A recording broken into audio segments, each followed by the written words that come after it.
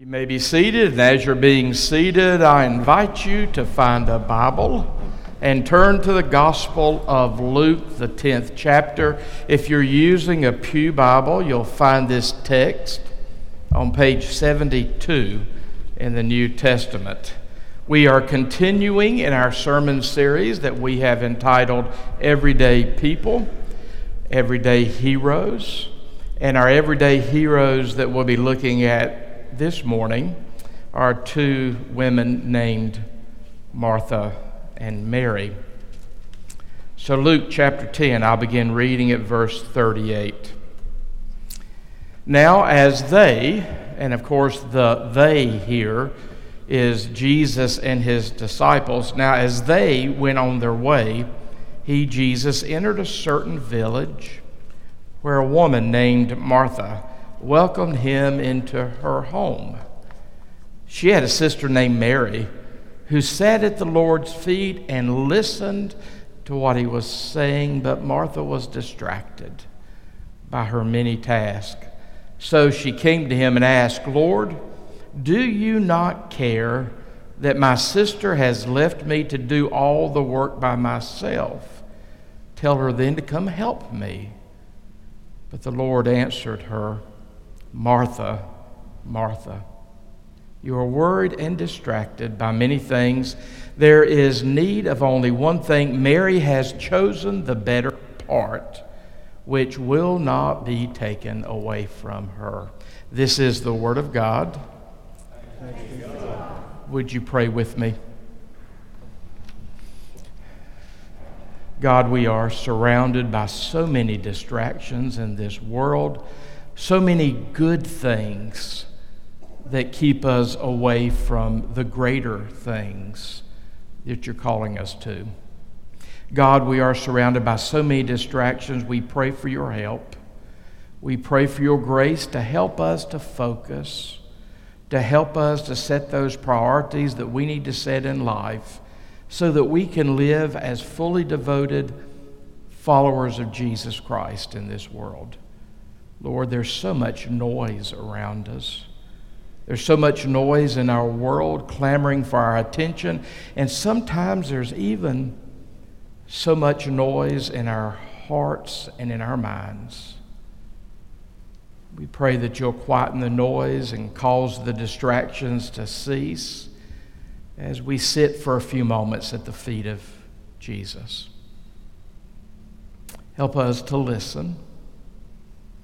Help us to hear what he's saying to each one of us individually and to hear what he's saying to us as a congregation. We commit this time to you and we offer our lives back to you. In the powerful name of Jesus Christ, we pray. Amen. We all treasure those people, perhaps those few people in our lives with whom we really can relax and just simply be. We treasure those people that allow us that space to just relax and simply be. We don't have to do anything. We don't have to prove anything. When we're around them, life just feels differently. We treasure those people. And if we have 1, 2, 3 people like that in life, 1 or 2 other families like that in life, we are very blessed. For our Lord Jesus, one of those families was Martha and Mary and their brother Lazarus. We know that from the Gospels. We know that Jesus would go there to relax. Jesus would go there, and they were his friends. We know from the Gospel that they lived in Bethany. And that's why every time Jesus, including the text before us this morning, went to Jerusalem, went to the holy city of Jerusalem, he never stayed in the city of Jerusalem. I don't think he could have afforded to have stayed in the city of Jerusalem.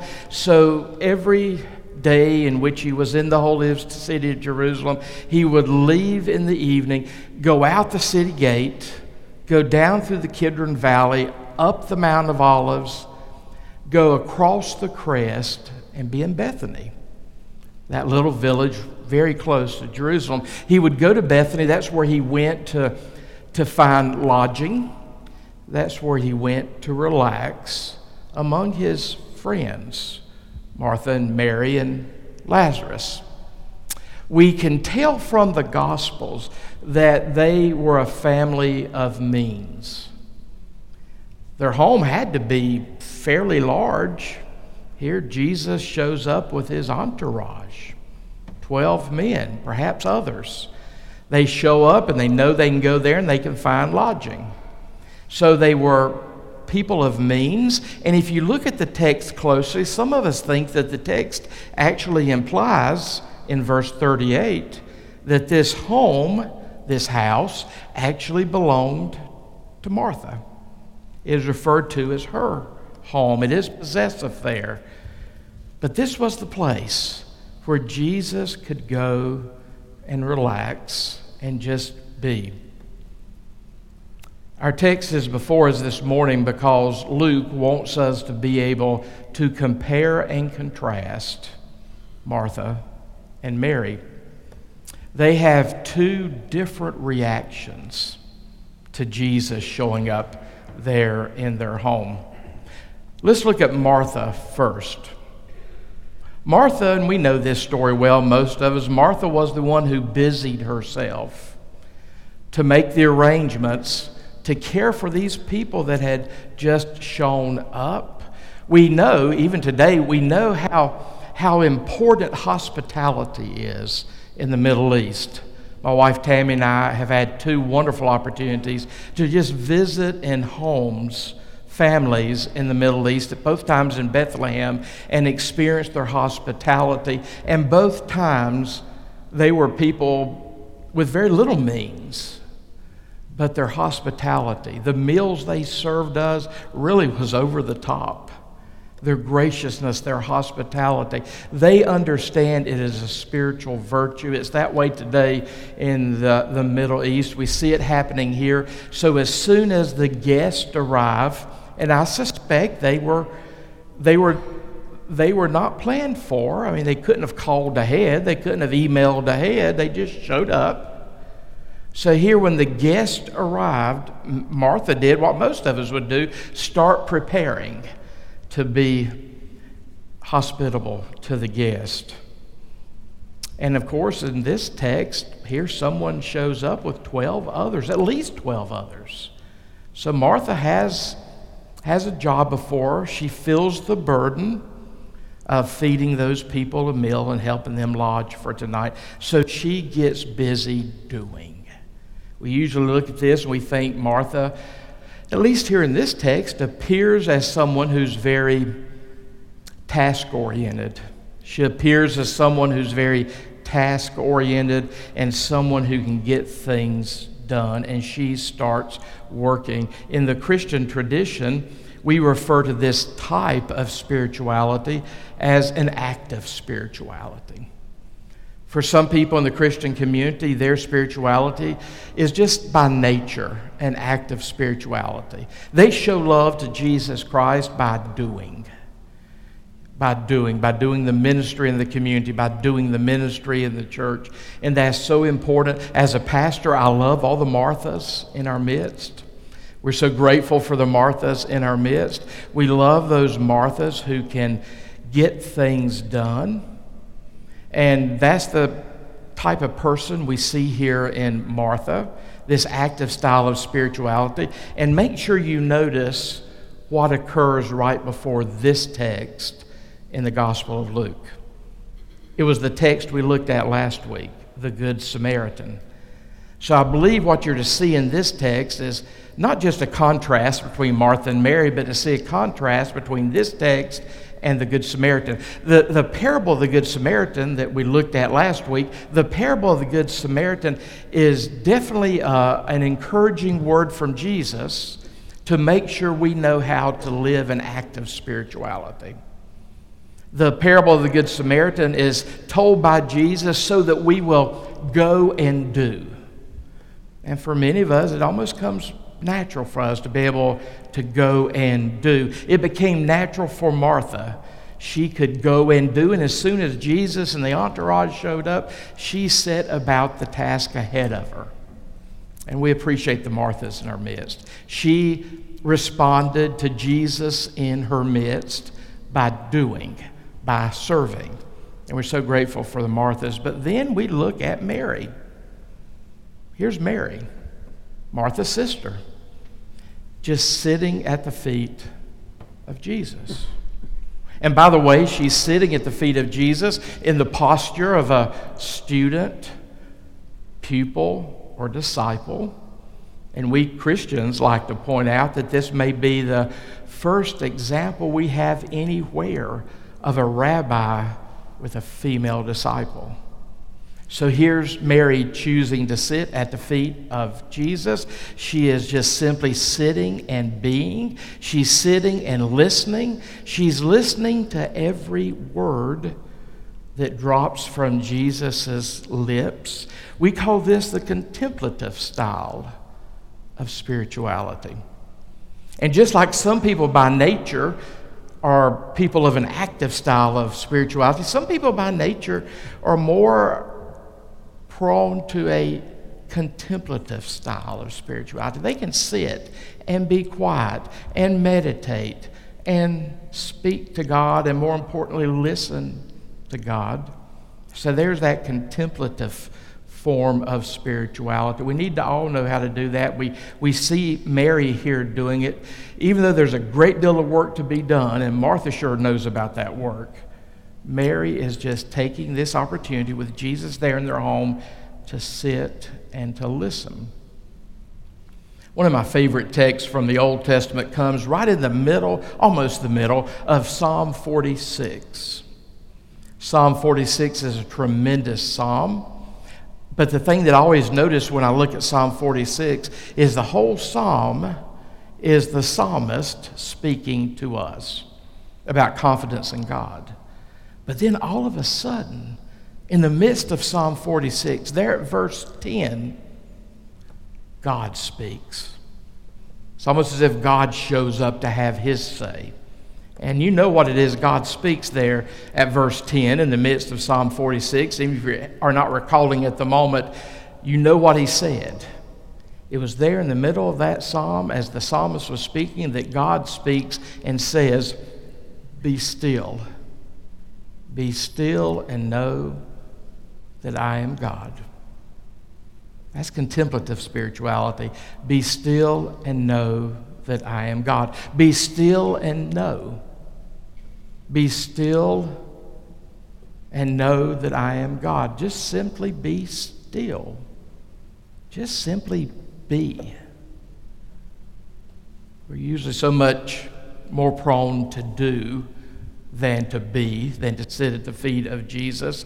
And of course, here in this text, and I think it's because it's coming on the heels of the parable of the Good Samaritan, Mary is the one being extolled here, not Martha.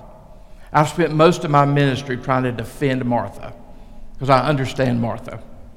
But here in this text, it's pretty clear that Mary and Mary's style of receiving Jesus, responding to Jesus, being extolled here in the text. And that's why Martha gets frustrated. Martha gets frustrated with Jesus. Sometimes we get frustrated with Jesus. She's frustrated with Jesus because she's really frustrated with her sister Mary, who won't come and help. And there's a huge task in front of them. These 13 men need to eat. There's a huge task in front of them. Jesus, don't you care that she won't help me? Make her come and help me.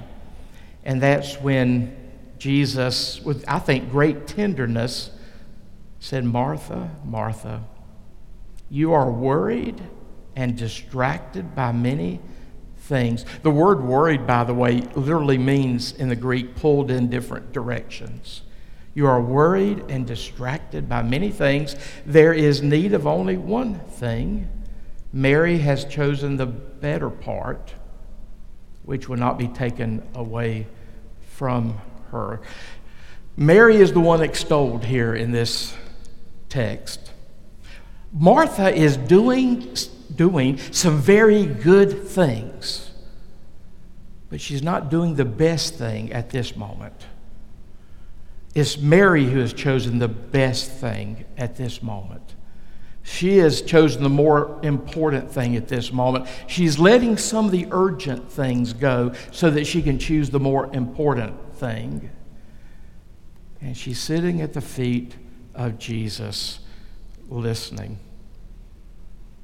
And Jesus makes it clear that Mary is doing that which is best, and Martha is doing that which is the result of distraction.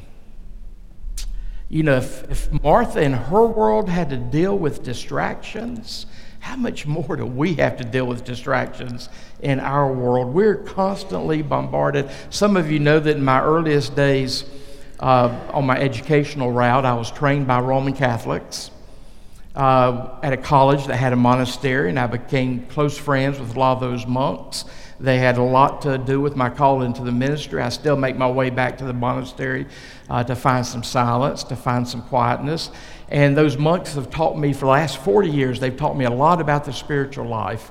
And they've taught me that one of the greatest hindrances to the spiritual life is distraction.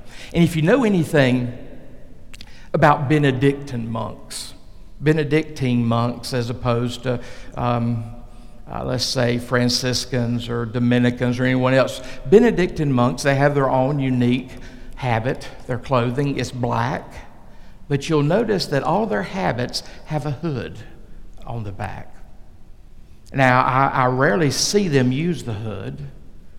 Occasionally, some of them will use the hood for its designed purpose. Occasionally, some of them in prayer, in the basilica or the chapel, will pull that hood up. You know the purpose of the hood is to block out distractions while they pray, to help them focus on listening for the voice of God. Distraction is one of the greatest dangers to the spiritual life. We have to learn how to focus in the midst of distractions. Most of us are not distracted by bad things. We're distracted by good things. And sometimes our yearning for so many good things prevents us from getting the better things that Jesus Christ is offering us. So Mary is the one being extolled here in this story because she knows there's really no hurry. God never gets in a hurry. There's no hurry. And she is choosing that which is best. Jesus is right there in their midst. And Martha's busy doing something else. I'm so grateful that very early in my ministry, when I was a seminary intern at Tammy, my wife's home church, we had a great preacher come and preach revival. Wallace Chapel, great preacher. Some of you may remember Wallace Chapel. He had First Church Charlotte. He had a major church in the Nashville, Tennessee area. Great preacher, great human being. He went to be with the Lord around the year 2004. Some of you may know Wallace Chapel. Some of you may remember his uncle's name. His uncle was Clovis Chapel, who was a very famous Methodist preacher. Back in the 30s and the 40s and the 50s, he was at First Church Charlotte also. And I remember being a seminary intern in my wife's home church, and I don't really remember much of what Wallace Chapel preached that week, but I'll never forget that he pulled me aside, and I was a very young seminary intern serving in that church. He pulled me aside, and I'll never forget what he said to me. He said, son, he called me son, don't ever forget that working for Jesus is not a substitute for spending time with Jesus. Even in the life of the church, we can get busy with distractions and we forget to spend time with Jesus. We've somehow got to learn how to do both the Martha and the Mary style of spirituality. We're all different people. And I suspect each one of us here in this place, as I've been talking, you have already called to your own mind whether or not you are by nature a Martha or by nature a Mary. And by nature, we usually are more one than the other. But you know, part of what the work of Jesus Christ is all about is to get us over our nature. Yeah, it may be our nature, it may be the way we're prone to, but if we are a Martha, we've better learn to be more of a Mary. If we're a Mary, we need to learn how to be more of a Martha. We need to make a full and complete offering of our lives and be the people Jesus Christ is calling us. We can't just say, well, by nature, I'm a doer. By nature, I'm a Martha. So I can't do that quiet prayer thing. You know, in the Christian faith, we are not bound to our nature. Just because we were born a certain way, just because we have a hard time choosing another way, doesn't mean we are in bondage to our nature. And the whole glory of the gospel is that Jesus Christ at work in us will help us get over our nature, will help us do something differently, will help us grow until we become more like Jesus Christ. And Jesus Christ was perfectly like Martha and perfectly like Mary. And we're called to nurture both sides. We need to be aware of the excuses that keep us from spiritual growth. And frequently those excuses do sound like something, well, this is just who I am. This is the way I am wired. This is the way I'm made. And then there comes the gospel, the power of the Holy Spirit, the power of grace, where Jesus says, let me help you get over it. Let me help you grow. Don't yield to how you are and who you are by nature. Being born a certain way doesn't lead to any certain conclusion for the Christian. We are learning how to get over the way we're born. You know, when I have the privilege of doing premarital counseling, and that's a great, great gift. I really enjoy doing premarital counseling, and I spend time with couples as they what they want to work on is the wedding. I want to work on the marriage. And as we spend time together, one of the things that we talk about frequently is personality types. And if you're going to be in a relationship with somebody else, you need to make sure you understand their personality type. Now, also what I say to these couples that are thinking about putting a marriage together is not only do you have to understand the other person's personality type, you have to move beyond that. You have to move beyond and some people don't even get to the understanding the other person's personality type stage, but you got to move beyond understanding the other person's personality type and try to get to that place where you value and celebrate that other person's personality type. That's hard. Most of the time, that's hard. One of the things that we clergy have to do frequently is we just get tested to death. And I've been through so many programs over the last 40 years studying my personality. And the point of all that is so that I'll know what my strengths are, I know what my weaknesses are. Several years ago, I had the great opportunity to be part of the Reynolds Leadership Program here through our annual conference. It is an amazing program. And the only reason we can do it is because of the generosity of Royce Reynolds from Greensboro. It's 10 days of our lives given over a period of time where we learn something about leadership. It's done by Duke DeVenti School and the Center for Creative Leadership. If you've never heard about the Center for Creative Leadership in Greensboro and other places, including around the world, they've trained people such as Norman Schwarzkopf. They're a great place to learn leadership. But almost all of that program for all of us clergy that were selected to go through it was a study of our personality types. Because the basis of the program was any personality type can be used by God. Any personality type can be a leader. A lot of us think to be a leader, you've got to be extroverted and charismatic and loud. Not really. Every personality type can be a strong leader. So those of us who are at least inhabit my calling, we've been tested to death. That's why I know, and I don't ever forget, and it usually comes back to bite me on a daily basis. I know that according to Myers-Briggs, and you don't need to worry about these initials, but according to Myers-Briggs, I'm an ISTJ.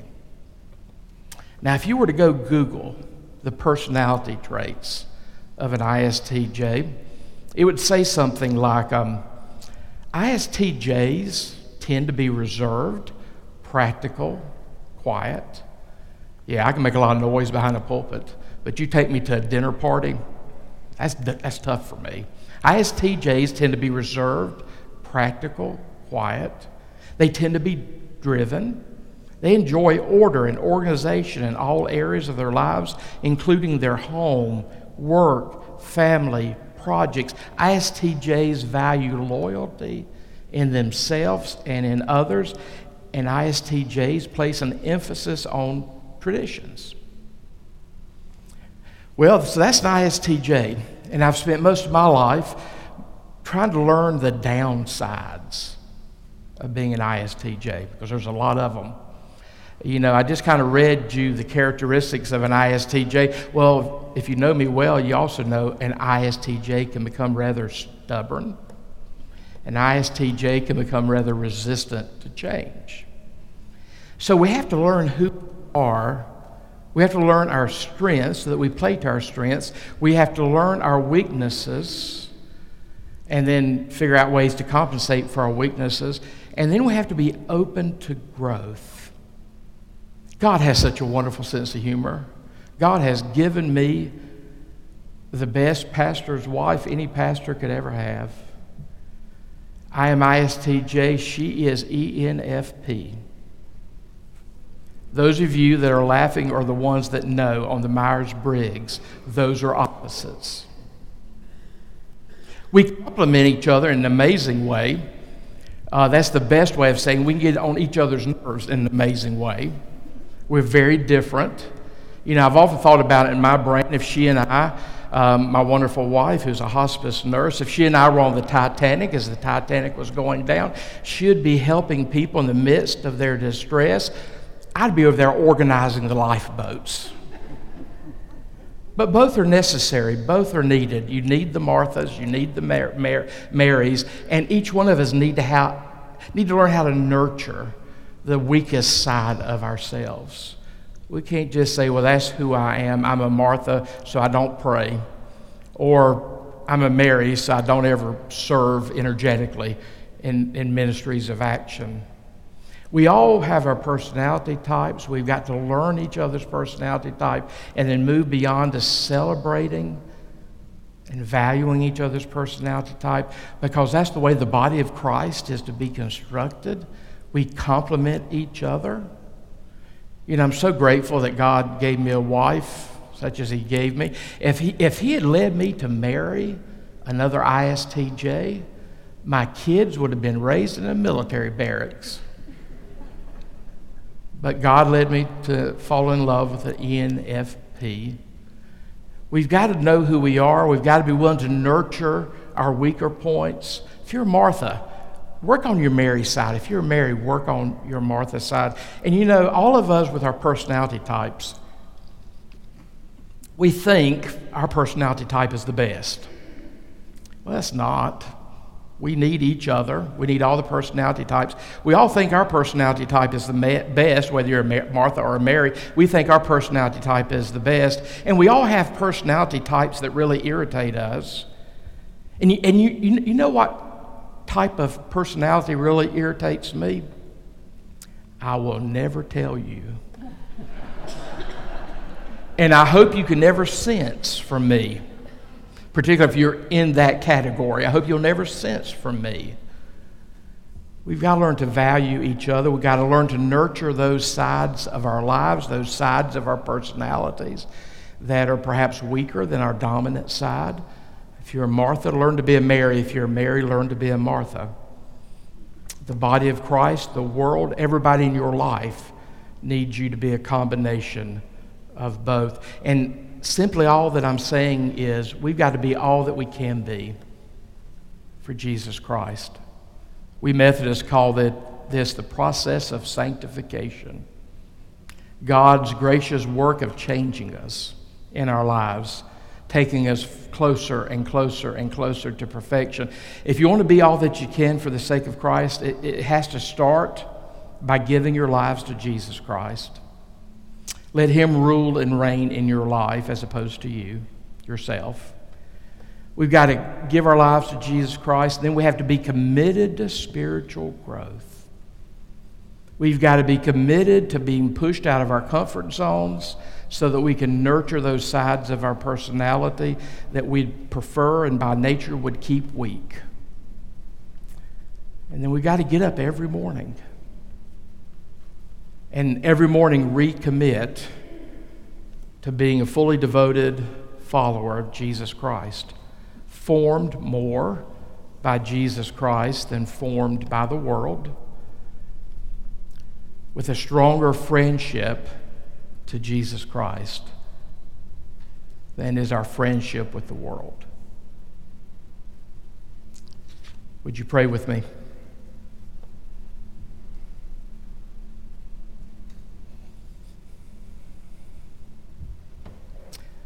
God, we pray that we will yield ourselves to you in such a way that we won't be afraid of the ways that you will grow us and change us, make us and mold us, prune us in our lives so that we can be all that we want to be for Jesus Christ and for the people in our lives. God, may your Spirit continually strive with our spirit so that we can continue to grow up and become more like him. We invite you into our lives. We invite you to rule and reign supreme in our lives. Amen.